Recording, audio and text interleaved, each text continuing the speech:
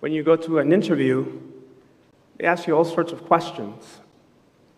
One of the questions that they may ask you is, what do you bring to the table? I know I've been asked that, especially if you're applied to a job where 65 people have the same type of experience. What do you bring to the table? If you're dating, looking for a spouse, the question might be, hey, what do you have to offer? What's your credit score? Do you have a good family? Do you have any college degrees? Do you have any genetic health issues? True story. These are questions that people ask all the time. Today I've titled the message, To God, What is God's? See, a few years back, I had a really good friend of mine, and I said, you know what, I'd like to spend some time with him. So I called him up, and I said, hey, so-and-so, we're going to be cooking some dinner, and I want you to come over. And this is what he said. What should I bring? I said, no, you don't understand. Bring yourself and an empty stomach. So a few hours later, he shows up with a beautiful bottle of wine. So we had this wonderful dinner, and during that time, we gathered together, had an excellent conversation. We even made a YouTube video together. We had so much fun. When it comes to stewardship, the Lord is asking a question of you. What shall we bring? What shall we bring to the altar? What shall we bring to the church? What shall we bring to His presence? To God, what is God's? What shall we bring? See, when it comes to stewardship, we always have to ask that question. What shall we bring? What shall we bring? We just heard from the passage that was read, and I'm going to read it again. You know, one of the things that I'm learning in seminary is to reread the passages 1,500 times. And every single time that you read it, a new thing pops up, a new thing you start to learn, a new thing you start to see. The Word of God says in Mark chapter 12, Jesus sat down opposite the place where the offerings were being put and watched the crowd putting their money in the temple treasury. Many rich people threw in large amounts, but a poor widow came and put in 2 very small copper coins worth only a few cents. Calling His disciples to Him, Jesus said, "Truly I tell you, this poor widow has put more into the treasury than all of the others. They all give out of their wealth, but she, out of her poverty, put in everything, all she had to live on." First thing I want to focus is on Jesus sits. See, Jesus had been in the temple courts. He had been talking to a whole bunch of people. People were asking Him questions. He was teaching and He was preaching. The Pharisees were asking Him questions. The Sadducees were asking Him questions. The Herodians were asking Him questions. The experts in the law were asking Him questions. The scribes were asking Him questions. He was hanging out in the temple. So after a while, He decides to go sit. Now, there's 3 reasons. I could think of 3 reasons why you might want to sit. Number 1, you're tired. Okay, let me go sit. Number 2, maybe you have a physical ailment and you have to sit. And number 3 is you want to enjoy something, you want to contemplate something, you want to observe. See, the other day, My two oldest girls play soccer, and I like to think of them as soccer stars. Amen? Hey, God builds champions. But I noticed something in the crowd. I noticed that everybody took their chairs, and they sat in their chairs, and I was the only one standing up. And I'm like, okay, all right. So I saw it one time, 2 times, 3 times, and I told my wife, maybe I should bring a chair. Maybe I should, when in Rome, bring a chair. So guess what I did last weekend? My dad was visiting. I said, Dad, let's go watch a game. And I brought my nice little beach chair. And when in Rome, you know why I stand up? Because I take video. I am that guy. I'm like, and then we review the video of the game with my 6 and 4-year-old. So I decided, I took my chair, and I sat. My dad was here. We were watching the game, and for the first time, I was like, wow, this is different. I'm more relaxed. I'm observing different things, a different perspective from here than standing up. Yes, I still took video. And I was watching, contemplating, observing. So the Bible says that Jesus sat down across from the treasury. He decided to take a moment and observe what was happening. What is happening in the temple? What is happening when people bring their offerings? But there's something very interesting going on right now that you may or may not know. Where is Jesus right now? He is sitting down.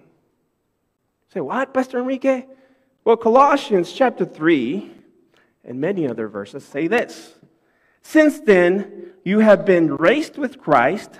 Set your hearts on things above, where Christ is, seated at the right hand of God. So in that moment in the temple, Jesus was sitting across, watching, observing people. In this moment, in 2023, Jesus is sitting at the right hand of the Father, watching, observing his people. What are they doing when they come to the church? What are they doing when they come into my presence? What are they bringing? So the question that is posed today is, what shall we bring? What shall we bring?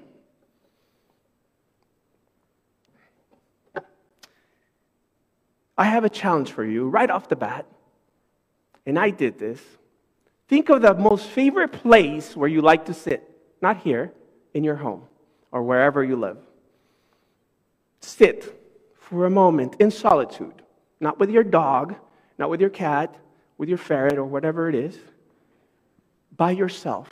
No music, no Bible, nothing.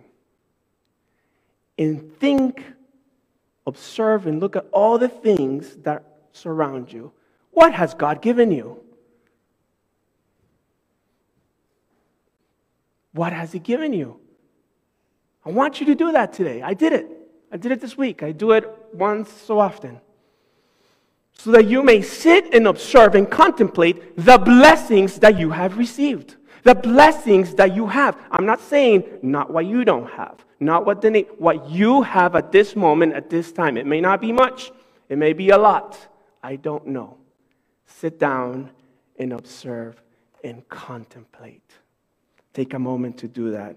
You know, it's been said that the things that you take for granted, someone else is praying for. You ever heard that? Absolutely. Let me give you an example. I had another friend, and it's a good friend of mine, said to me, Pastor Enrique, I've been praying for a car. He used the public transportation, nothing wrong with that. Used the public transportation for many years, but could not afford a car. Been praying for a car, praying for a car. One day, 9 p.m., I get a phone call. Hey, can I stop by? Yeah, why not? It's late already. Come on by. Half hour later, showed up at my house. Ding dong. I opened the door. There's my friend with 3 other friends. It's nice when they invite other people, right? Hey, I wanted to show you my new car. Wow, that's really nice. I love it. After 10 minutes, you know what he said to me? I wish I had a newer car. The guy that had been praying for years for a car, God gives him a car. That is one of the first things that he said. To God, what is God's? What shall we bring? That is what God is asking you today. What shall we bring? So Jesus was sitting, but where was he sitting? You see, we're talking about him being in the temple, but he was in a specific part of the temple. He was in a place called the Court of Women. It's where there was a treasury, and men and women could be there, but specifically women could come, and they could go and place their offerings there. In a very specific place. This place had 13 horn-shaped receptacles, which collected free will offerings. I don't know if you're familiar with free will offerings, but as I was looking into this, it took me to a specific passage here, Deuteronomy chapter 16. So if you look that with me, for those of you who don't know, Deuteronomy chapter 16 is right after Deuteronomy chapter 15. Word of God says this in Deuteronomy chapter 16, verse 10 and 11. Then celebrate the festival of weeks to the Lord your God by giving a free will offering in proportion to the blessings the Lord your God has given you. And rejoice before the Lord your God at the place he will choose as a dwelling for his name. You, your sons, your daughters, your male and female servants, the Levites in your towns, and the foreigners, the fatherless, and the, what? Widows, living among you. Jesus is sitting in that chair, and he's watching, and he was observing in that temple court. He was watching what was happening. The Word of God says in verse 41, Jesus sat down opposite. He wanted a specific place that he was going to be noticing what was happening. Sometimes people say, oh, God doesn't care how much you give. He does.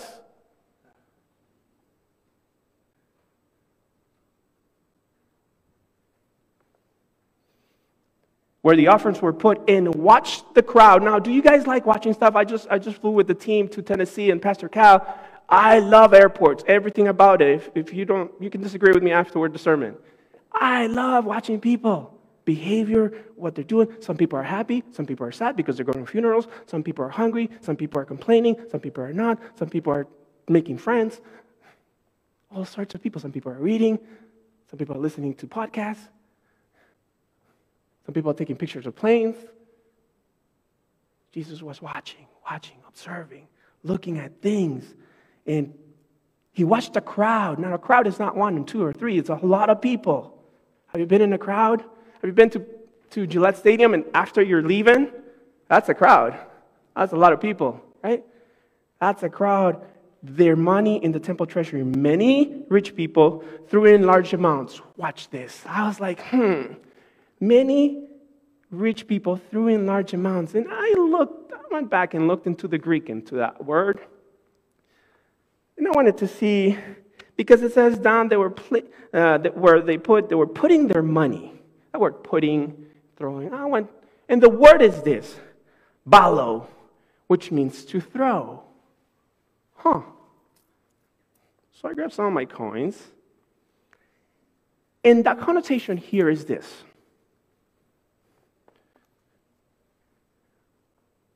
When there's a fish net, a cast net, a net with weights, you grab it and you throw it. That's the connotation there.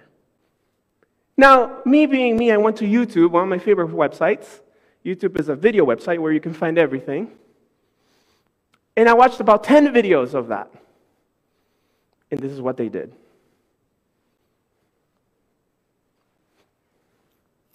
This is what these people were doing.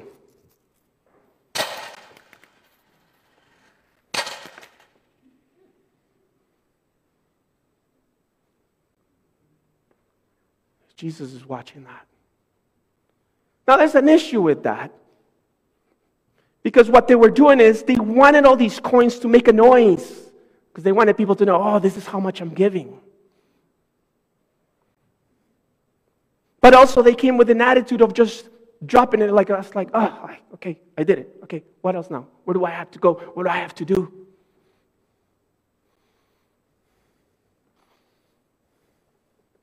Jesus starts seeing that there's this people that are doing this in this moment. And he starts comparing the two. I call it the givers. The first is many rich. Many rich people doing it. He's watching this. You're with me? He's watching this, doing this. But the same thing that he noticed is there were large amounts that they were throwing in. Now, I don't know what a large amount to you is, but to our family, we know what a large amount is. We're throwing large amounts, and Jesus is observing. He's sitting down. He's taking his time. He's taking mental notes. He's watching this. You see, we live in a world where the shiny things excite us. Let me give you examples. Hey, did I tell you about my uncle who owns 8 apartments? Hey, my cousin went to Mykonos for 2 months on her honeymoon. Hey, my bestie got promoted, and wow, you should see how much she makes now. You should see my uncle's 10,000 square foot lake house. Now that's a house. See, all these shiny things captivate us, and that's what these people were doing. And people were amazed by that. Wow, how much? Did you see how much wow, that's a lot of money. Wow. But it was not the rich who caught Jesus' attention. It was not about that. There was something different about this other giver that had come in that day to place her offering in the offering place. Who was she? See, the Bible says very simply, it was 3 things. She was a poor person, meaning that she didn't have much. Socioeconomically, she was in the bottom. Not a lot of income, not a lot of money. The Bible also says that she was a widow. At some point, there was dun, dun, dun, dun, dun, dun, dun, dun, and she married the love of her life. She had a wonderful life, and he died. She's poor, she's a widow, and the Bible says she was a woman. Treated differently in that culture. So there's 2 types of givers, and yes, Jesus starts comparing them. There's this type of givers, the rich and wealthy. There's this poor widow woman who comes. Verse 42 says, but a poor widow came and put in 2 very small copper coins. Do not pay attention to that. That's just what it was made of. Worth only a few cents. Okay? If you insist, it's called a lepto. Greek connotation for that, because it was 2, it was a lepta. Okay? That was enough to buy a handful of flour or a very small meal. That was all that this poor widow had left. All. That was all that she had. See, the Bible teaches that the first shall be last. In this story, she's the last one that Jesus mentions. The first one that Jesus mentions is the rich people. The Bible says that the last shall be first. What shall we bring, church? God is speaking to you. What shall we bring when it comes to stewardship? You say, yeah, I have a stewardship of my time and myself and my spiritual life. Yeah, but what about other things? What shall we bring? And Jesus is sitting there observing. He's sitting right in heaven observing. Have you paid attention to what shall you bring? See, what impresses us is not what impresses God. What impresses God is what should be impressing us. Amen? I don't think you heard me. What impresses us does not impress God. But what impresses God is what should be impressing us. What shall we bring, church? What shall we bring? There was a teachable moment there. You know why? Because verse 43 says, calling his disciples. Now, there's two versions that I was working in my head. It's like, disciples, come forth. I will teach you what I want to teach you from what I've... Or my version, which is, John, come on. Peter, get over here. I want to teach you something. Listen, I was sitting here and it was a teachable moment. God is teaching us every single time and every single moment things that we need to apply in our lives, including stewardship. See, the disciples were not close to him. He had to call them because they were somewhere else over there. Where are you today? Are you close to him? Are you close watching him? His desires, the things that he wants of us? Yes, I'm talking about that. Money. He calls them over, and there's a moment there where he teaches them this specific thing. He calls his disciples to him. Today he's calling us to him. Hey, you paid attention to me in this. You paid attention to me in this. You're following me in this, but you're neglected this other part.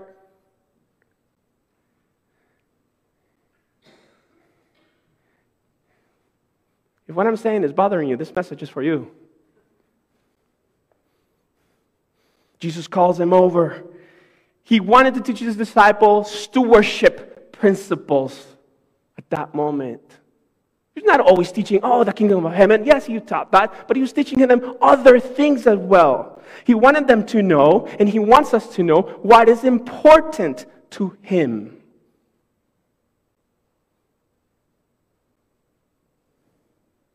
He was comparing the rich wealthy and the poor widow. I did something different today. I had to ask permission from my daughters. I want to show you real quick something that I do when I do my teachable moments with my kids.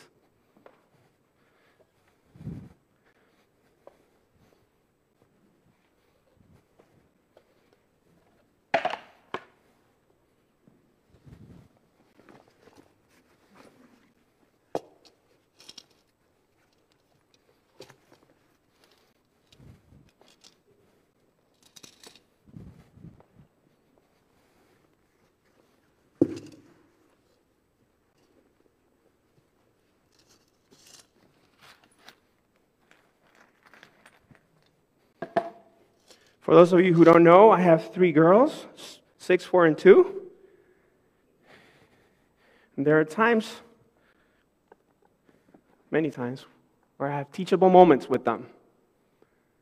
One of the teachable moments I have with them is they have piggy banks like many kids have. I don't assume all kids have because I've met many poor kids that don't have. But we're blessed, our kids do have some. They'll all receive one in their favorite color. And no, don't come at me and say, why does your little one have a little one? It's not about that. I teach them 3 things. When they receive money from birthdays, they work for me, I have a small business, I pay them. Their grandparents give them money, or they find money in the playground or somewhere, they put it there. These are the 3 things I teach them.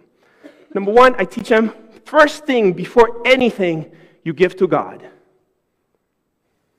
Teachable moment. Before anything, you give to God.